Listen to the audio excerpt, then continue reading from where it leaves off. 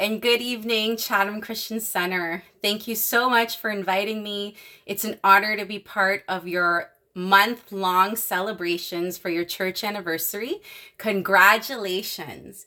And as you celebrate 47 years of existence as a church body, this past February, there was a whole lot of celebrating around the world as well, as people were joining in on the Winter Olympics that were hosted in Beijing.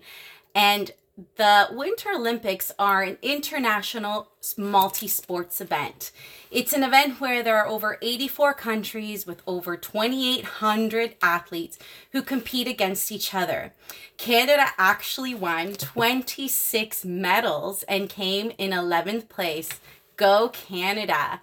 And so, yeah, it's very exciting. It's a great victory. And now what I find interesting about this international sporting event is that every athlete selected to be on the Olympic team for whatever country it was, they did not just get there by chance nor by talent alone. Rather, each athlete had to hire the right coach to get them to the top. And finding a great coach can be difficult. Well, the reason for this, according to the International Olympic Committee, is that not all coaches are in the profession for the right reasons. The International Olympic Committee actually gives a definition and for the top quality to look for in a coach, and this is this, and this is that. The best coaches are in the profession because they love it. Besides being strongly committed to the sports and success, the best coaches display a clear commitment to looking out for the best interest of the individual athletes. Coaching, in many ways, is a 24/7, 365 days a year job, as top coaches live and sleep the art of coaching. So these coaches are able to think of every possible scenario and allow the athlete and coach to perform at their best when the pressure is at its greatest. And you can go and find that on www.olympics.com. And so finding someone who is this committed to leadership is quite the task. How can anyone exist like that who lives and breathes to bring you to a winning, no matter the cost?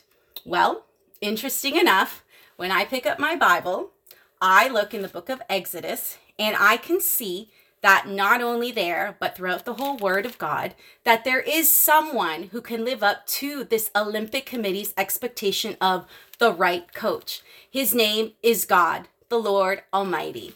And He is the one who has coached you as a church to this 47th year anniversary, where in the Old Testament we read about a committed God who is concerned for his people called the Israelites. And then in the New Testament, we see the same coach in the person of Jesus Christ. And this is exactly what I want to share with you today as you celebrate your 47th year anniversary, the commitment of God to his people. And so the title of this message is The Right Coach.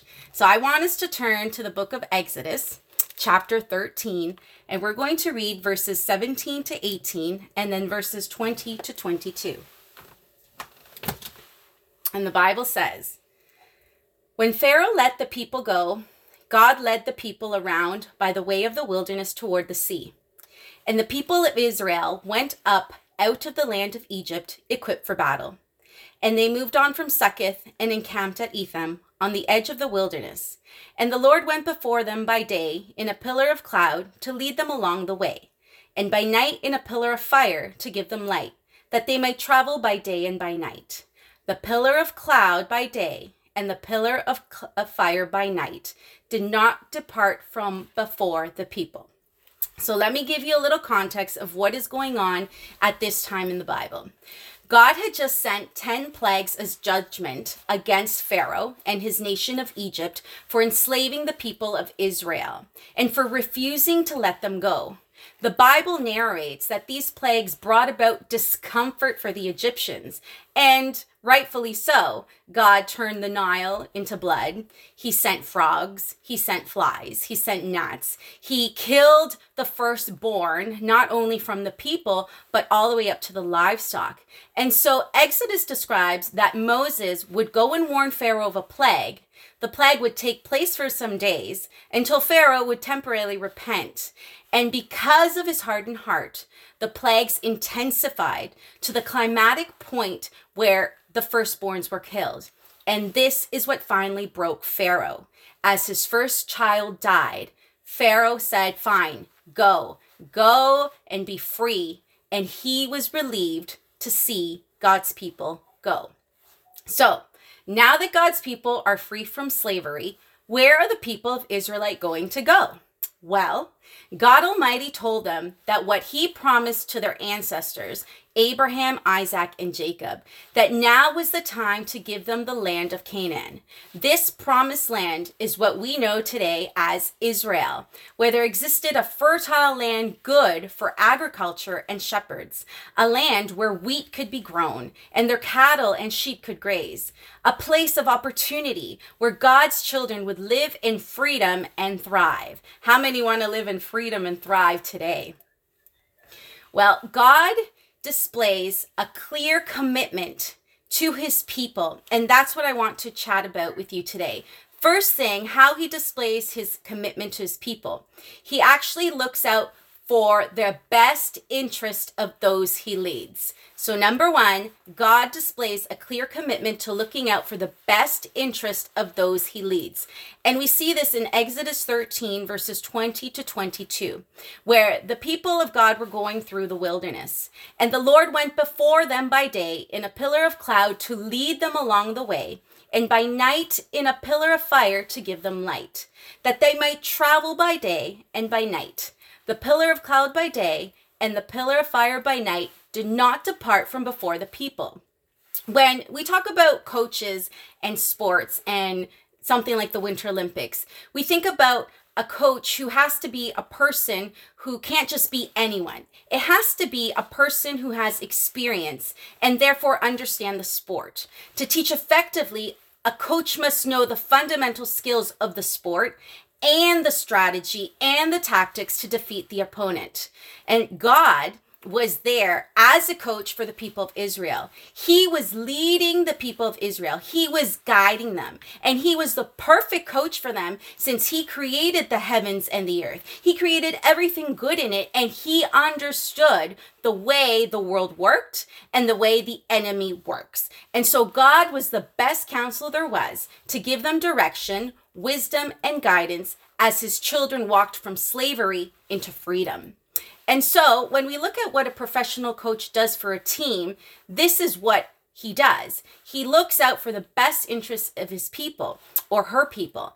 And as the Israelites were following Moses, God took them by a longer route instead of a direct route. He took them through this long process of a wilderness, and God didn't do this because he wanted to teach them a lesson. He didn't do this out of spite. He didn't do this because he wanted them to work harder and appreciate him. He actually did this because God wanted to spare his children from the fierce fighting from the Philistines. He didn't want them to lose heart. He didn't want his people to go back to slavery. He didn't want them to give up and quit easily. He took them the long way to protect them from severe harm. He was looking out for their best interest.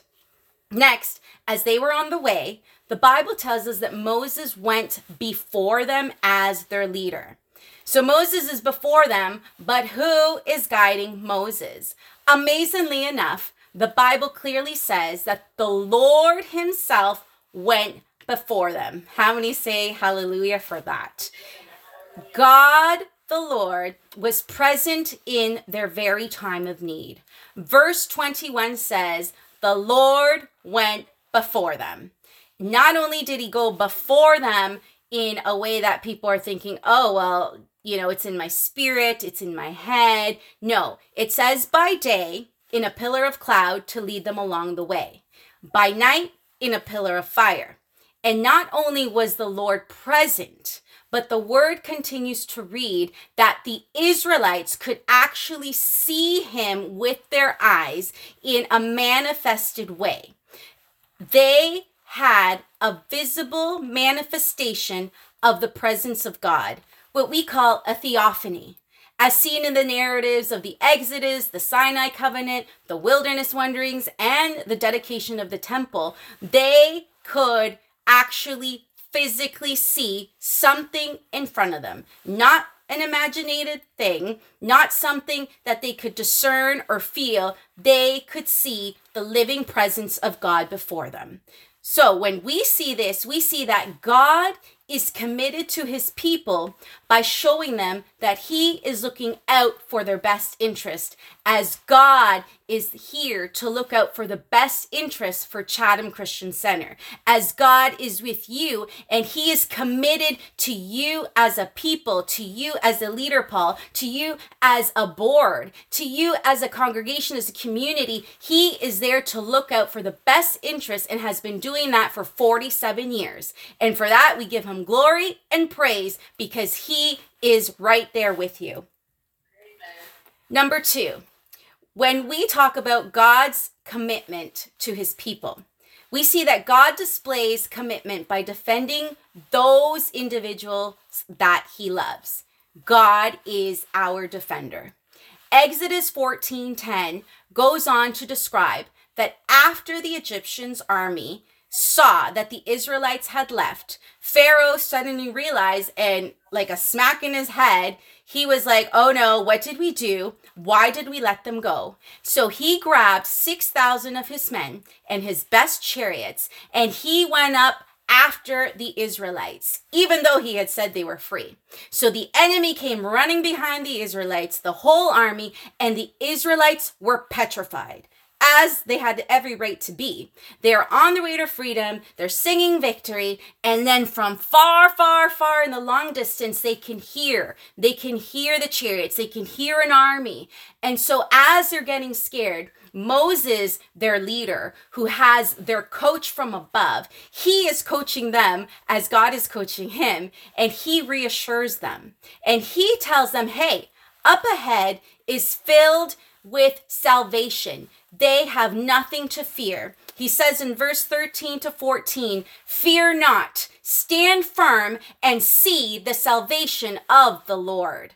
When I hear this, I get motivated. And if I get motivated, I get excited. My spirit starts to awaken because I know that no matter what the future holds, that no matter what is going to happen with Chatham Christian Center in the future, that no matter what will happen to our leaders, that no matter what will happen with the times we are living, God is there to protect and defend his people, and his pillar, his presence is with us. And so I need to pick up courage and understand that God excites and motivates me when he says, fear not, stand firm, and see the salvation of the Lord. So Moses is encouraging the people. Why? Because they can see, they can hear. They're like, oh no, they're right behind us. And so Exodus 14:19 to 20 tells us, the angel of God who was before the host of Israel actually went and moved behind them. And the pillar of cloud moved from them and stood behind them, coming between the host of Egypt and the host of Israel. God actually moved his position and put himself on the position of defense. And when we hear that, we need to go and define, what does defense mean? Defense means protecting from an attack, protecting from danger or injury. For example, when I was a young girl, I remember I really liked the sport of volleyball.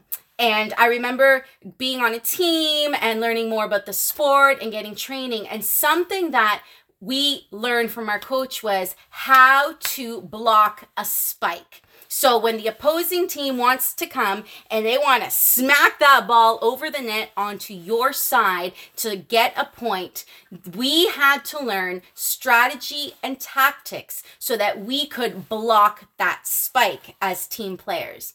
And so as a coach, we had someone who would tell us, this is what you need to do to prevent the attack. This is what you need to do to prevent the other team from scoring. This is exactly what God was doing in his presence, in that theophany, with among his people. He provided a column where he offered protection from the Israelites' enemies, those who pursued them.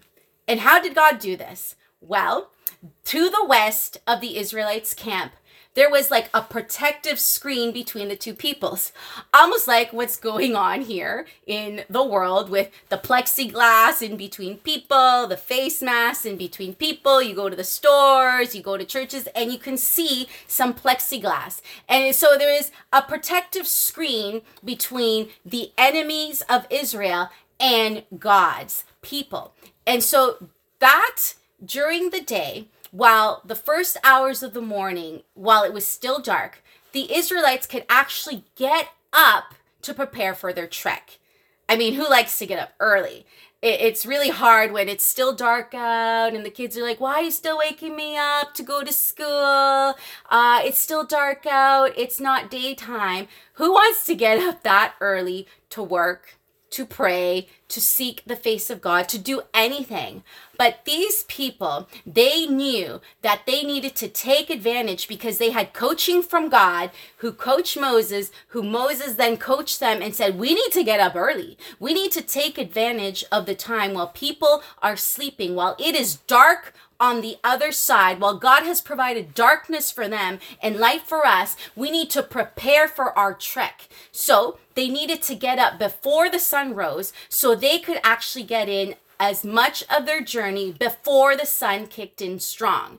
And if you've ever been out in the long summers here or in countries abroad where the sun is very strong, usually between the hours of 11 and 3, you know you want to get out of that, because if not, you will be burned, you will be exhausted, you will be under that scorching midday sun, and that's what the Israelites were avoiding. God had given them a tactic. God had given them a way to defend themselves against the enemy. And so that during those noon hours, the Israelites could rest, and recuperate and sleep, so that then again, they could travel on towards the night. And so during the day, the cloud, the presence of God, was set on the east towards the sunrise. And it is there that the cloud was calling them. The cloud was beckoning them. The cloud was signaling to them, come this way, follow me. A symbol of God's presence and protective care was right before them, calling them and telling them where to go, where to walk, how to move, so that they could defend themselves.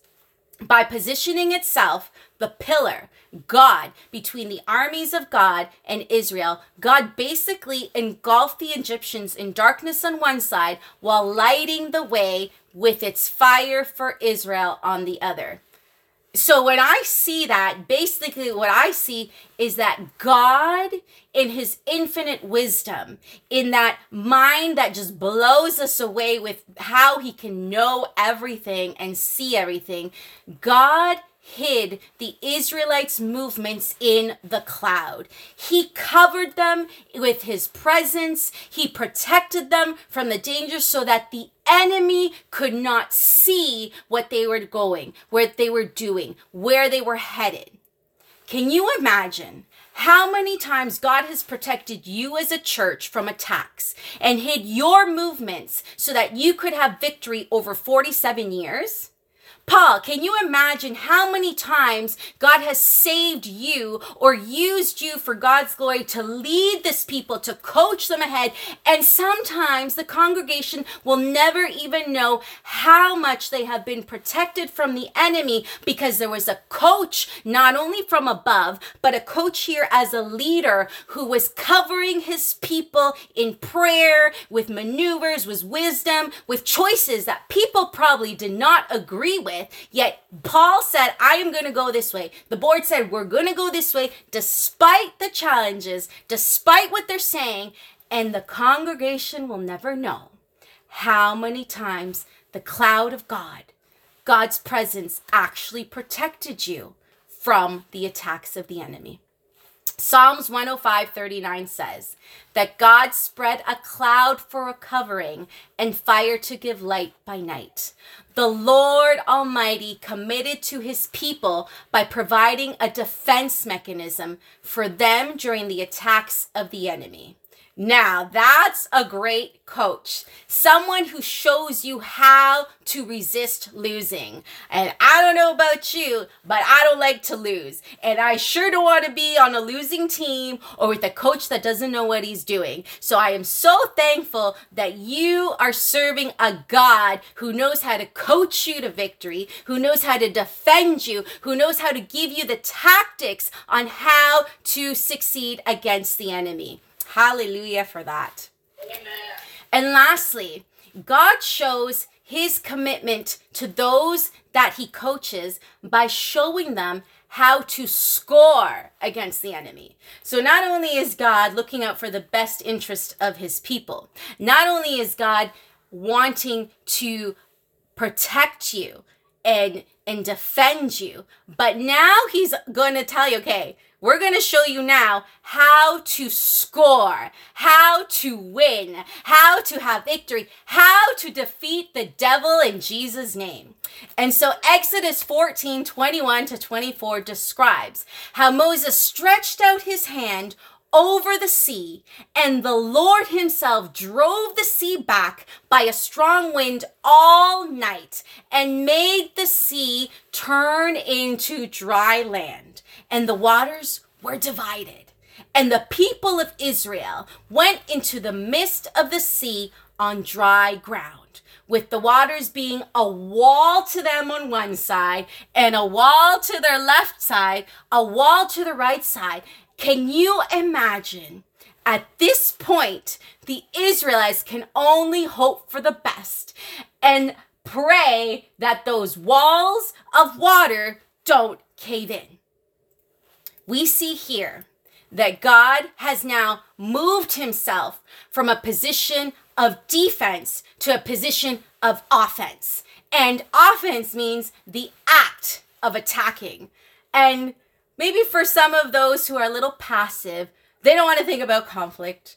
You don't want to think about, oh no, attacking. But listen, this is spiritual warfare. We are in a battle for life and death against the enemy and against where we are seeing the darkness and the light. And I want to win, and you certainly want to win, because I know who's on my side. I know there's a coach above. I know I got great leaders around me. I know I'm in a church where pastor's looking out for the best for me, and I'm certain that he is a winner, so I am going to win. But I got to put my part.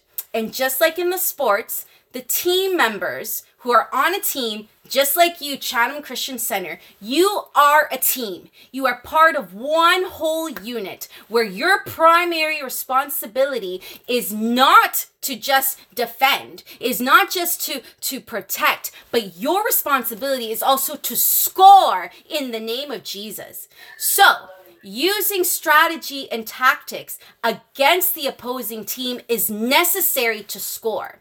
For example, in volleyball, when I was a youth again, I remember not only did I learn how to protect myself from a spike, how to block and jump up against the net in case a ball was trying to come over and try to block it. But we also learn in volleyball that you have to figure out how to get the ball and set it for a position where your teammates can score points. You want to make sure you get that ball in the right height, the right speed, and you got to make sure that your teammates are ready, because if you hit that to the back, to the middle, to the front, that team member's got to be ready to try and score over the next team, because you want points. You want to win. That's the point of a sport. That's the point of hiring a coach. That's actually the point of Christianity, that God went to his throne and he brought his son down here to die for our sins, to resurrect on the third day so that we could win, so that we could have points over the enemy, so that we wouldn't have to fret and have anxiety about the future, about what's to happen, about war and all these things that are changing, but to give us that confidence and assurance that because he defeated the devil, we have also defeated him. He is under God's feet and he is under our feet in Jesus' name. Amen. Exodus 14:24 says that God defended the Israelites against the Egyptian army. In the morning watch, the Lord in the pillar of fire and of cloud looked down on the Egyptian forces and threw the Egyptian forces into a panic, clogging their chariot wheels so that they drove heavily. So as they crossed the sea, the people of Israel, all of a sudden, they're like, okay, well, now what's happening? The Egyptians are behind us. They're starting to come also on dry land. They're starting to go in the midst of this sea that's been parted. What are we going to do? Well, God came mightily, strongly, and readily, and he turned everything around, and he confused those chariot wheels. He confused the Egyptian forces. He clogged their wheels supernaturally, and so it felt like, I can't drive this. It's not moving forward. Why are the wheels stuck? And throughout Scripture, we see that God saves his people time and time again. We see fire and cloud are used as symbols to represent the future, the nature of God, to represent his attributes, to represent his presence in the cloud, his power and purity in the fire. And these characteristics, these attributes, we also find in the person of Jesus Christ. Today, we don't get a cloud in front of us. We don't get a fire where I can visibly see that manifestation of God's presence. But I know that by faith, my Redeemer lives. And I know by faith that the blood of Jesus has been washed over me. I have been sealed for the day of redemption. And I can trust, and you can trust with me, that it doesn't matter what is going to happen, that death and resurrection that we have in Christ is a win like no other. And that to me is a great sign that I'm on the right team, that you're on the right team. In conclusion, before the Israelites left Egypt, all they knew was to wake up, to work and sleep. They'd been slaves for so many years. Everything was routine and convenient. Everything was expected. There were no surprises. However, going out of Egypt, they faced uncertainty. They faced fear. Yes, they're excited and eager to leave, but still, they are not sure where and how to arrive at their promised land, how to arrive to their promised freedom. How will they get to their victory? How will they get their win? So the Bible tells us in Exodus 13:22 that the pillar of cloud was there by day and the pillar of fire was there by night, did not depart from the people. The Israelites didn't just stumble through the wilderness on their own. They could not trust their own intellect or what they knew. They had to actually trust on something besides their instincts. They couldn't look at geography. They couldn't think about landscape. They couldn't rely on what they knew. They needed to have a sense of direction from God. They needed to keep their eyes on the cloud and fire. And if they did this, then they would arrive at God's destination. Hebrews 12:12 says, let us fix our eyes on Jesus. And in Hebrews, if we put it in the context, it's like saying, let us fix our eyes on the cloud and fire. Let us fix our eyes on the presence of God. Let us fix our eyes on the power and purity of who God is. Let us fix our eyes on the promises that he is committed to his people. Our story as a church body, our story as a church speaking on all levels, is that we live in faith and open our eyes to God's truth.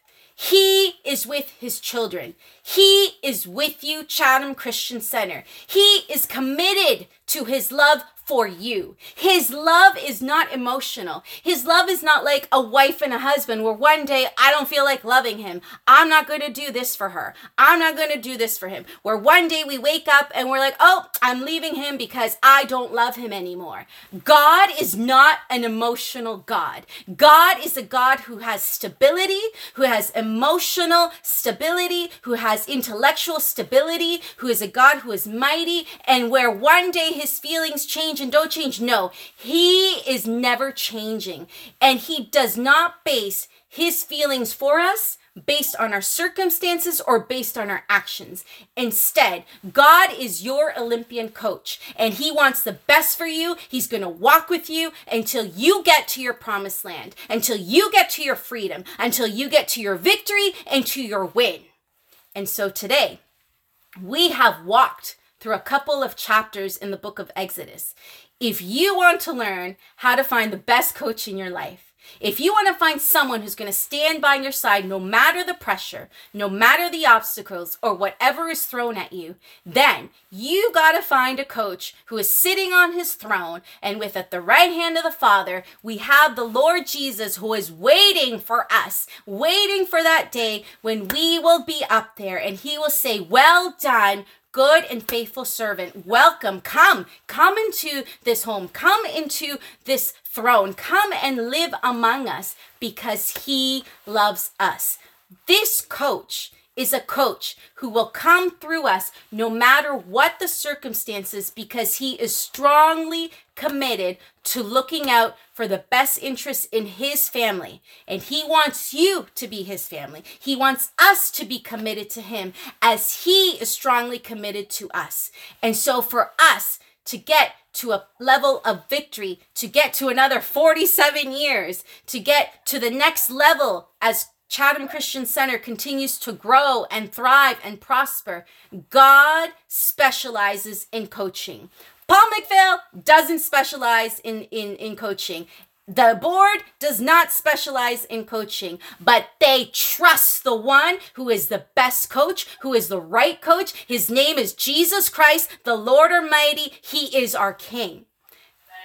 And because Chatham Christian Center trusts this God, trusts this coach, you can trust that God is going to work 24/7, 365 days a year. He's never going to sleep. He's never going to quit on you. He's never going to quit coaching you. He's always going to be there because he knows everything. He can think of every possible scenario in your life. He can think of all the attacks that are coming against you. He knows what's coming your way.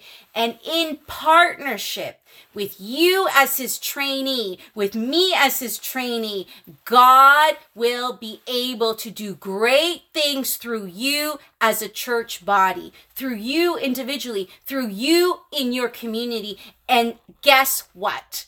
God does not set you up for failure. He sets you up for success, and you will succeed in Jesus' name. I believe it. He is going to look out for your best interests. He is going to defend you. He's going to defeat the attacks that come up against your life.